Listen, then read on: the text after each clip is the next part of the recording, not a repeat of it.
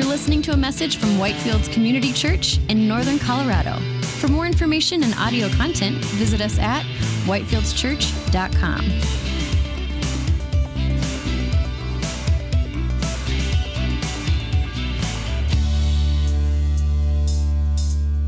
Please open with me in your Bibles to the book of 2 Kings chapter 18. 2 Kings chapter 18. We've been studying through the books of 1st and 2nd Kings here on Sunday mornings at Whitefields. We're coming up to the end of this series. We're going to be finishing it in the middle of March. And then starting with Easter, we're going to be starting a new series, which I'm excited to tell you guys about soon. So keep tuned in for that. But today we are still in 2 Kings. And today we come to a really great passage in 2 Kings chapter 18 that I'm excited to study with you this morning. All right, let's pray as we get into our study of God's word.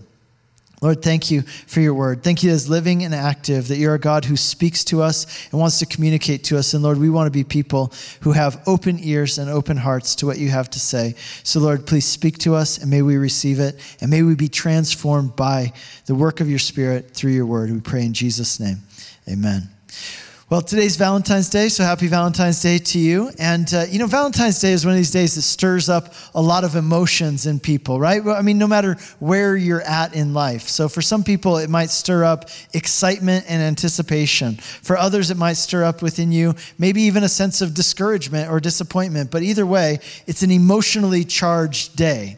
Many of you probably remember there are those candies that people hand out on Valentine's Day, right? They're shaped like little hearts and they have messages written on them and they chip your teeth when you eat them because they're so hard. Nothing says Happy Valentine's Day like a chipped tooth. And so we hand out these Valentine's Day candies. Well, my kids this week, they had Valentine's Day parties at school. And so they took candy with them. But, I'm always surprised by the messages on these little heart-shaped candies because sometimes they're pretty intense. So for example, some of them will say things like forever love, right? Like forever love. Or another one will say, I adore you. Or my personal favorite, there's this one that says, you complete me. Now it's like, wow, that's coming on a bit strong there, isn't it, right? Like my youngest daughter, she doesn't even know how to read yet, but she just, professed her undying love to all of her classmates and asked them to complete her with their love, right? And it's like, wow, that's kind of a lot for like a preschooler to ask of another preschooler to do for them. It's a lot for a fifth grader to ask of another fifth grader to do for them. In fact, it's a lot for an adult to ask of another adult, to love them forever and complete them with their love and be the object of their adoration, right? That's a lot to ask of somebody. And I think that part of the reason why Valentine's Day is such an emotionally charged day is because we have these huge expectations. We have these cosmic hopes, really the kinds of hopes and expectations that only God can fulfill for us. And yet, we put these expectations and we put these hopes on other people. We put this on other people and we ask them to be something for us that only God can be and to do things for us which they cannot do, which only God can do for us. I mean, think about these words. Forever love. I adore you. Complete me. Friends, this is the language of worship, isn't it? That's the language of worship. In other words, what Valentine's Day reveals about us is that we have a tendency to look to people for those things which only God can give us, which only God can do for us. And Valentine's Day, I think, brings this to the surface and makes it very apparent. But I'll tell you what, it's not something that is limited to or unique to Valentine's Day. This is something we do all year round. Another way that we look to things in the wrong way other than God is sometimes we'll look to our problems or our challenges in life. It's really easy to get fixated on the enormity or the difficulty of the challenges that you face rather than looking to the greatness of God in the midst of your challenges. And today in our study of 2 Kings chapter 18, we're going to see an example of what can happen when we look to the wrong things in the wrong way and why it's so important for us instead to look to Jesus. So the title of today's message is, What Are You Looking At? What are you looking at? And here's what we're going to see in our study. Here's kind of our thesis statement. This also functions as our outline. So we'll keep this up on the screen here for a minute for you guys to write it down in your notes, maybe take a photo of it so you can remember it and take it with you as you go. But here's what we'll be talking about today. Rather than looking to the things of this world to be what they cannot, or fixating on the difficulties before us, we look to Jesus, who alone can give us what we need for our past, present, and future. So we'll keep that on the screen for a minute for you to look at and write it down, but let's break it down as we study this passage. Let's look at the first part of that sentence first. Rather than looking to the things of this world to be what they cannot. Starting in verse 1, chapter 18 begins with these words. It says, in the 3rd year of Hoshea, the son of Elah, king of Israel, Hezekiah, the son of Ahaz, king of Judah, began to reign. Now, every week here in 1st and 2nd Kings, I've been reminding you that at this time, Israel was not a united nation. They were divided into 2 kingdoms. There was the northern kingdom, which was called Israel, and there was the southern kingdom, which was called Judah. Well, in our study last week in chapter 17, we saw how the northern kingdom of Israel was conquered by the Assyrian Empire. Well, listen, during that time when the northern kingdom was being attacked and conquered by Assyria, here in chapter 18, we read about what was happening at that same time in the southern kingdom. And what we read is that there in the southern kingdom of Judah, during the time that Israel in the north was being attacked and conquered by Assyria, Judah had a king whose name was Hezekiah. And here's what we read about Hezekiah in verse 3. He did what was right in the eyes of the Lord according to all that David, his father, had done. Now, here's something you need to remember.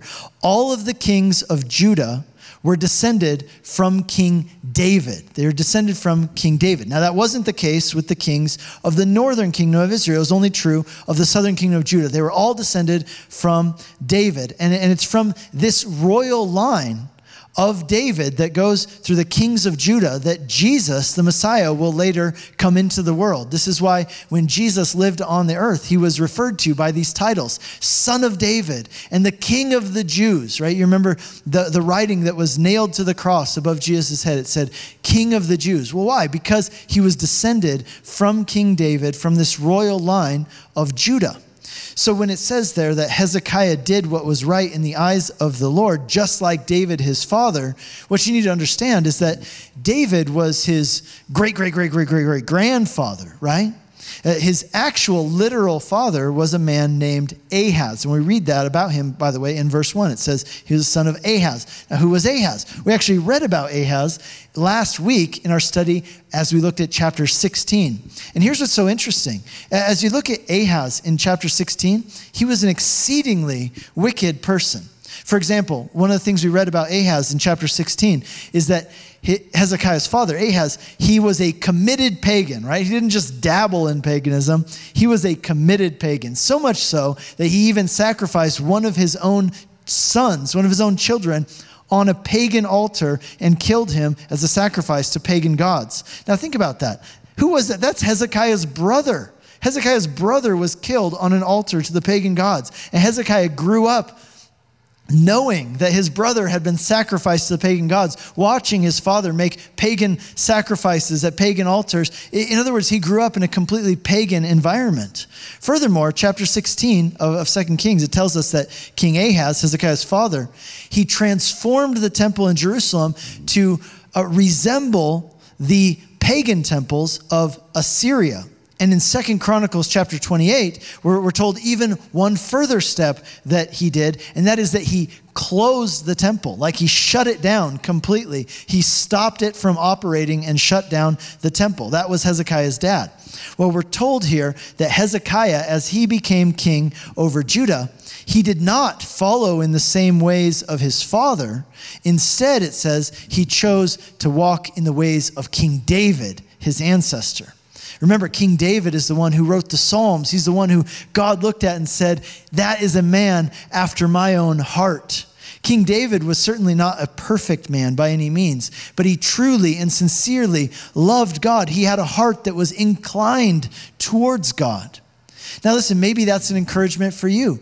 That maybe like Hezekiah, you also grew up in a family that didn't love Jesus and teach you to walk with God. The good news is that you don't have to follow in the ways of your parents or anyone who came before you. You don't have to follow in the same folly or errors or sins of those who came before you. You can choose to walk with God and follow Jesus, and your life can tell a better story.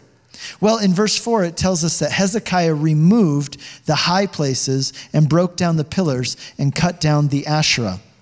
Hezekiah's father, Ahaz, we were told in chapter 16, he sacrificed at the high places. But now Hezekiah tears down the high places. And this is really significant. It's really important because this issue of the high places is brought up over and over again with almost every single king of both Judah and Israel here in the books of 1st and 2nd Kings. Like we'll read about a king and it'll say, he was a pretty good king. He did what was right in the eyes of the Lord, but he failed to tear down the high places. Here's the thing about Hezekiah. Hezekiah is the first king of either Judah or Israel who actually removed the high places. That's really significant. Now, what were the high places? Well, the high places were just unregulated altars. They were unregulated altars. Basically, these were altars that people had set up, in the forests or on the hills outside of town, and they were available to the public. Anybody who wanted could come and use them, and they were unregulated. And what that meant in practice is that some people would come to these unregulated altars, these high places, and they would make sacrifices to Yahweh, the true God, the God of Israel. They would make sacrifices to him at these high places. But people would use those same high places, because they were unregulated, to also make sacrifices to the pagan gods. Now, the issue with the high places is this. Even if you were worshiping God at these high places, it still wasn't good. And here's why. Because according to God's law, the law of Moses, only the priests were allowed to present sacrifices, and those sacrifices were only allowed to be presented at the temple in Jerusalem. In other words, there was an order that God had established of how this was supposed to take place. And there was a reason for it. It wasn't just like God made up arbitrary rules because he wanted to inconvenience people's lives. No, there was a reason for this. In the book of Hebrews, in the New Testament, we're told in detail how all of the Old Testament sacrifices and the temple and everything that the priests did, it was carefully designed by God to foreshadow the Messiah, Jesus, and what he would do when he came. And so by making sacrifices at the high places, even if you were worshiping the true God, the God of Israel, it was still disregarding what God had said in his word about how sacrifices were to take place. And the reason why, you might wonder, why did people even do this? Well, the only reason why people would make sacrifices to God at the high places was a matter of convenience. Maybe Jerusalem was far from where you lived, or maybe it would require a couple days, to go there, come back. You have to take some time off of work. You've only got so many days off, so to say. And so as a matter of convenience, people would make sacrifices at these high places rather than traveling up to Jerusalem to do that. So it's a matter of convenience. But I just want to remind us, as we see here, that listen, sometimes surrendering to the Lord and following his word isn't going to be convenient. And it's not necessarily supposed to be convenient. Well, Hezekiah had the high places removed, but that's not the only thing that Hezekiah did.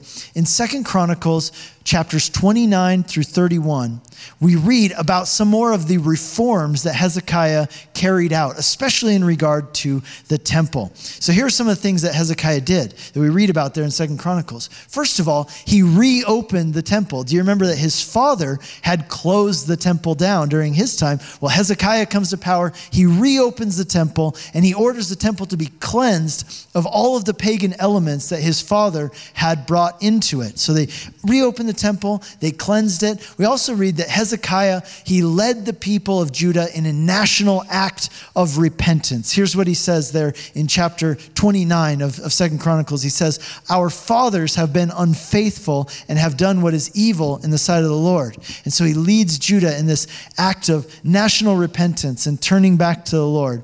And another thing he did, he reinstated the Passover according to the word of God, because the law of Moses ordered that the Passover be recognized and celebrated every year, but that hadn't been happening.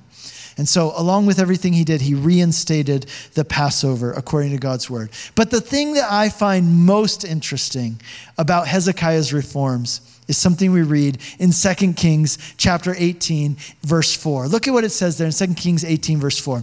And he broke into pieces the bronze serpent that Moses had made, for until that time, those days, the people of Israel had made offerings to it, and it was called Nehushtan.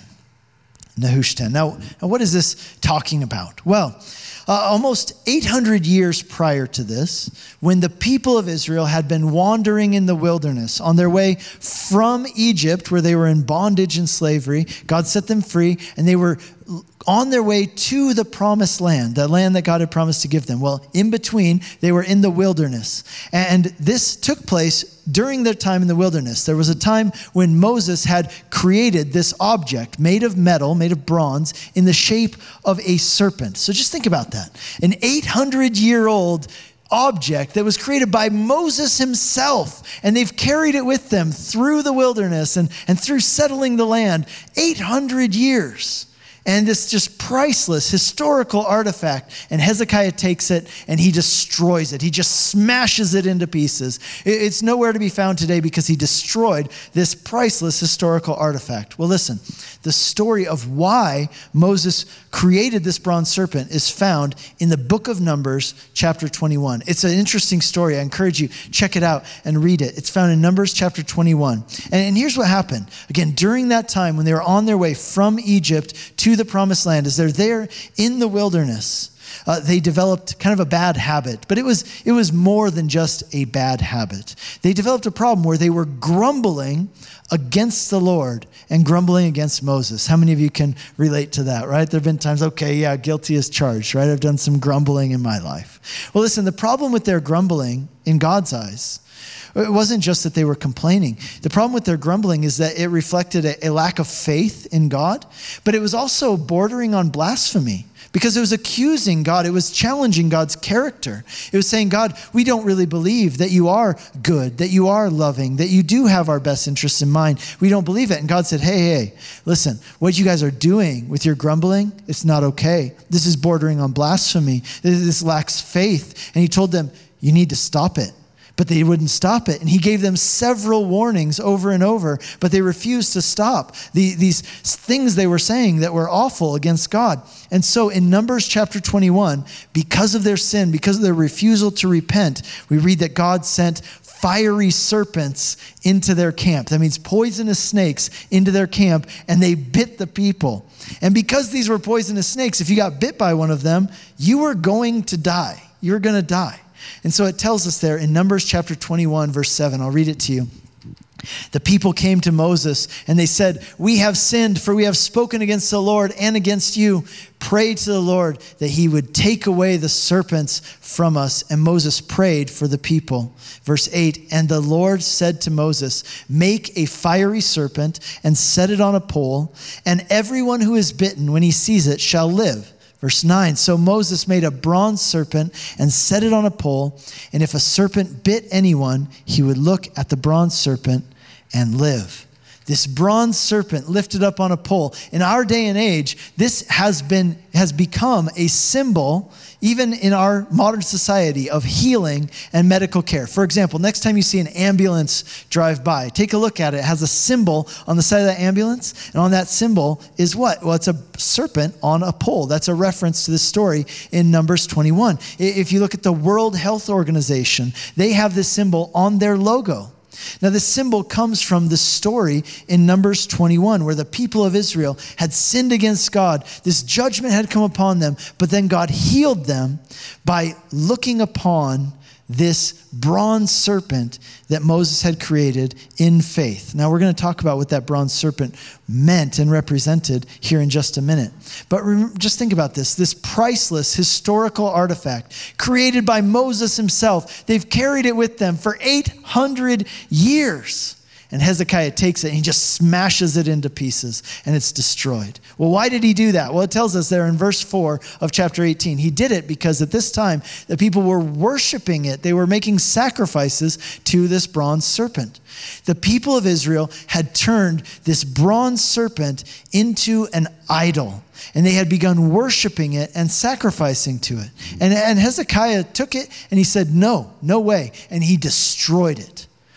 And I love what he calls it. Notice what he said. It says that he called it Nehushtan.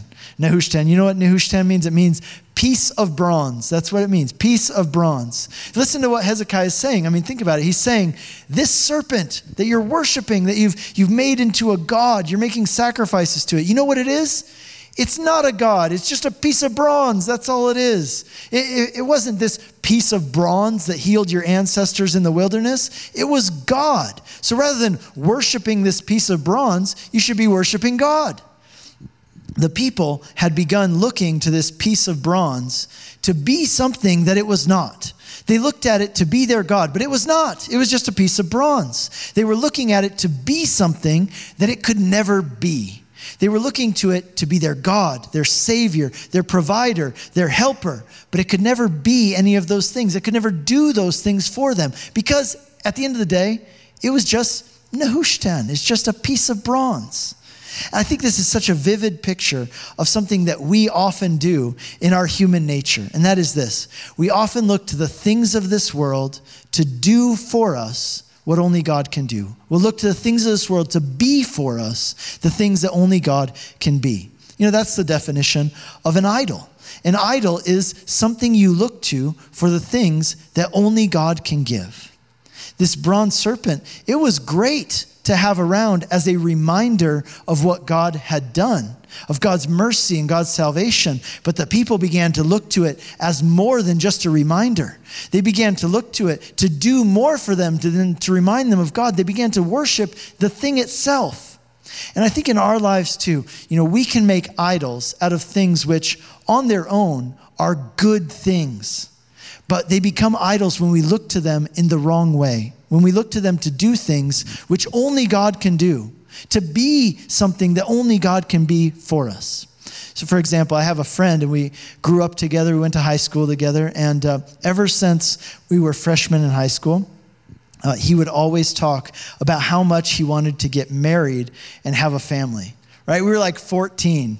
I was interested in like snowboarding and baseball, and he was interested in how much do engagement rings cost and how do I get a loan for a house, so that I can have park my car in the garage and be like a dad, right? Like that was his goal. He's 14 years old, 14 going on 40. It was the only thing he talked about, and he talked about it through all of high school, right? And so now listen, getting married and having kids is a great thing. But the reason he wanted it so badly was because his family life had been a disaster. He didn't have those things growing up, and he wanted them so bad. And there was this sense in which he felt that if he could just have a wife and a family, right, and 2.1 children and a dog, right, that if he could have this idyllic suburban life, that it would fill a void in his soul. It would fix what was broken inside of him. And I just want you to think about that. If your goal in having a family is that you think that these people and those things will fill a void in your soul, that they will fix what is broken in your heart, that's a pretty big expectation to put on other people, don't you think? That's a huge burden to put on your family. You exist to fix what is broken in me. You exist to heal my heart. This whole thing is all about me, in other words, right? And it's something that no person is ever going to be able to do for you. That's something that only God can do for you. And it probably won't come as a surprise to you that sadly and unfortunately, my friend has struggled in his relationships as an adult. Listen, just imagine two people coming together in a relationship. This happens so often. Two people come together in a relationship and they're both looking to the other one to fix what is broken within them, to fill the void that exists in their soul. Two people looking to each other to do something that neither of them can sufficiently do. They're going to be what? They're going to be constantly frustrated, consistently disappointed, constantly unfulfilled in this relationship. Why? Because they're looking to each other to do something for them that only God can do. And we can do the same thing with our children, right? Think about that. What a burden it is to put on a child, right? 4 or 5 years old, to essentially communicate to them without words, but say, you exist to fix what is broken in me. You exist for me. Fulfill me, right? What a burden to put on a child. Or we do it with our jobs and our accomplishments. We do it with our friends and our relationships. We do it with so many things in life. We look to them to give us the things that really only God can give us, and to be for us what only God can be for us. And when we do that, we're setting ourselves up for disaster and disappointment and distress. Listen, if you look to people and things to give you a sense of validation, right? So that you feel worthy of love and acceptance and approval. If you look to these things for a sense of security, right? A secure future in the midst of an uncertain world. If you look to these things, right, to give you these things that you need, they can never do that for you. They will never be able to. But here's the thing. When you look to God to give you those things that only He can give, for example, when you look to Him to give you security in the midst of an uncertain world, when you look to Him for your sense of validation and unending, perfect, satisfying love, when you look to Him to heal the wounds from your past, then rather than looking to people to do those things, to pour into you all the time, what it does, it sets you free that now you can begin looking to other people instead for how you can pour out into them because you've been filled up in those areas by God, the only one who can do those things for you. And once you've been filled up, you can begin pouring out. You can begin looking to others, not just for how they can serve you and what they can do for you, but you can then be free to serve others and begin pouring out into them from what God has poured into you. Hezekiah looked at this bronze serpent and he named it for what it was. He said, you know what this thing is? It's nothing more than Nehushtan. It's just a piece of bronze, guys. It's not God.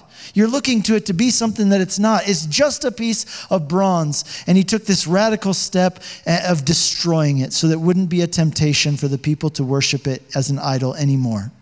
And I think that too is a good example for us of sometimes in our lives, in order for us to grow in our relationship with God, you have to be willing at times to take radical steps if necessary. You have to be willing to destroy that 800-year-old historical artifact, right? A priceless object. And I don't know what that thing is in your life that's perhaps holding you back rather than helping you in your pursuit of God. But there are times when we have to take those radical steps like Hezekiah took here.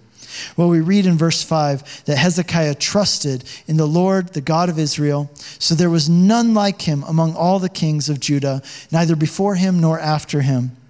In verse 6, for he held fast to the Lord, and he did not depart from following him, but he kept the commandment that the Lord commanded Moses. In verse 7, and the Lord was with him wherever he went out, and he prospered.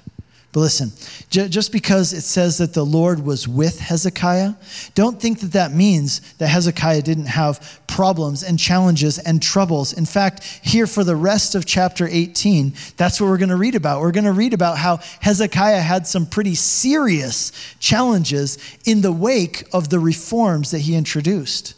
Let's get back to our sentence and look at the second part. So rather than looking to the things of this world to be what they cannot, or fixating on the difficulties before us. So let's talk about fixating on the difficulties before us. We're told in chapter 18, verse 7, that Hezekiah rebelled against the king of Assyria and would not serve him.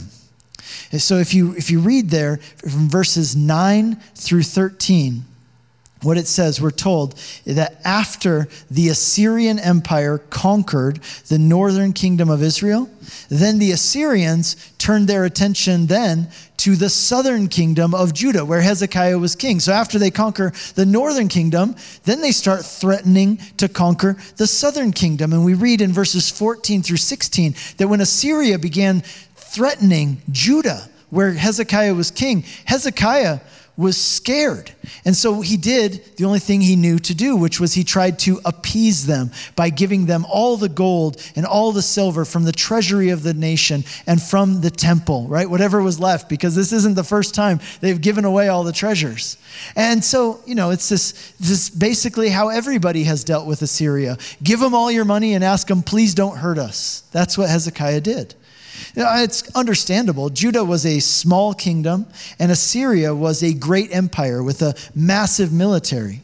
So Hezekiah's immediate response when he looks at the danger, as he looks at the problem, the power of the Assyrians, his immediate response was to be intimidated and to be scared. But here's what's interesting.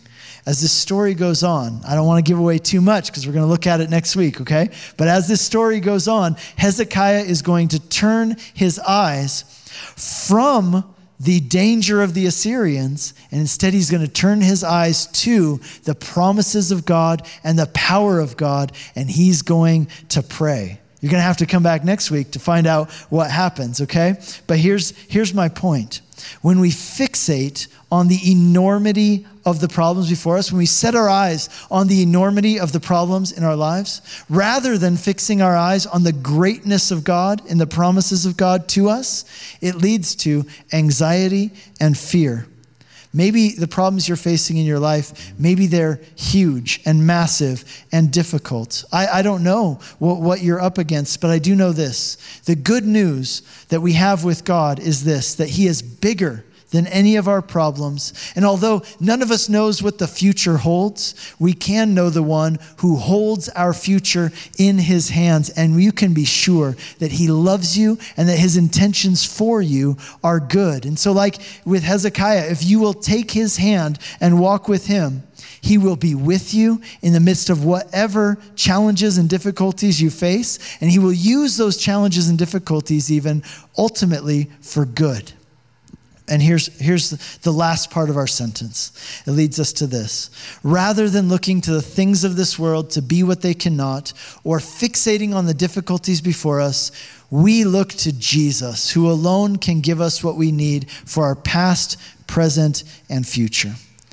In the Gospel of John, chapter 3, Jesus talks about this bronze serpent that Hezekiah destroyed, that Moses had created. Here in the Gospel of John, chapter 3, Jesus talks about, and here's what he says. He says this, just as Moses lifted up the serpent in the wilderness, so the Son of Man must be lifted up, so that whoever believes in him may have eternal life. What Jesus is telling us is that the bronze serpent was actually a picture. It was a foreshadowing of him and what he would do. Do you remember the story from Numbers chapter 21? Just like the people of Israel, we too have sinned and fallen short. We too have sinned against God, and as a result of our sin, we have brought judgment upon ourselves. And just as the people of Israel were bit by poisonous snakes, we too have been bitten by the original serpent, the one who appeared to Eve in the Garden of Eden. And as a result of that bite, we have within us the poison of sin, which will ultimately lead to our destruction and death forever. But the good news of the gospel, according to Jesus, he says the good news of the gospel is that just as Moses lifted up the serpent in the wilderness, and all who looked at it were healed from the poisonous venom of the serpent, in the same way, Jesus Christ was lifted up on the cross of Calvary, and all who look to him will be healed from the curse of sin and death. Because on the cross, Jesus took our sin upon himself. The Bible puts it this way in 2 Corinthians chapter 5. It says this, for our sake, he, that's God, made him, Jesus, to become sin who knew no sin, so that in him we might become the righteousness of God. What that means is that Jesus, the only person who ever lived a life of perfect obedience to the Father, Jesus, he took your judgment in your place so that you could be forgiven and healed and made right with God. And remember, what did the people in the wilderness, what did they have to do in order to be healed and saved? All they had to do was look upon the serpent with faith. In the same way, for us to be saved is to look upon Jesus in faith. What it means to believe in Jesus is to look to him in faith for the things that you need. Let me ask you today, what are you looking at? What are the things that you have been looking to for the things that you need? And I just want to encourage you, rather than looking to the things of this world to be what they cannot, rather than fixating on the difficulties before you, let me encourage you instead to look to Jesus, who alone can give you what you need for your past, your present, and your future. Only in Jesus can you be forgiven and healed from your sins and your past. Only in Jesus is there the power to sustain you in the challenges that you face presently and currently, and to give you everything you need for what you're up against right now. Only in Jesus is your future secure, both in this life and in the one that is to come. And so rather than looking to the things of this world to be what they cannot, rather than fixating on the enormity of your problems, may we be those who fix our eyes upon Jesus. May we be those who look to him for everything that we need, both physically and spiritually, both now and in the time to come. And with your eyes fixed on him, let us be those who run the race that he has set before us to carry out his purpose and his mission for our lives here in this world. Amen. You've been listening to a message from Whitefields Community Church in Northern Colorado. For more information and audio content, visit us at whitefieldschurch.com.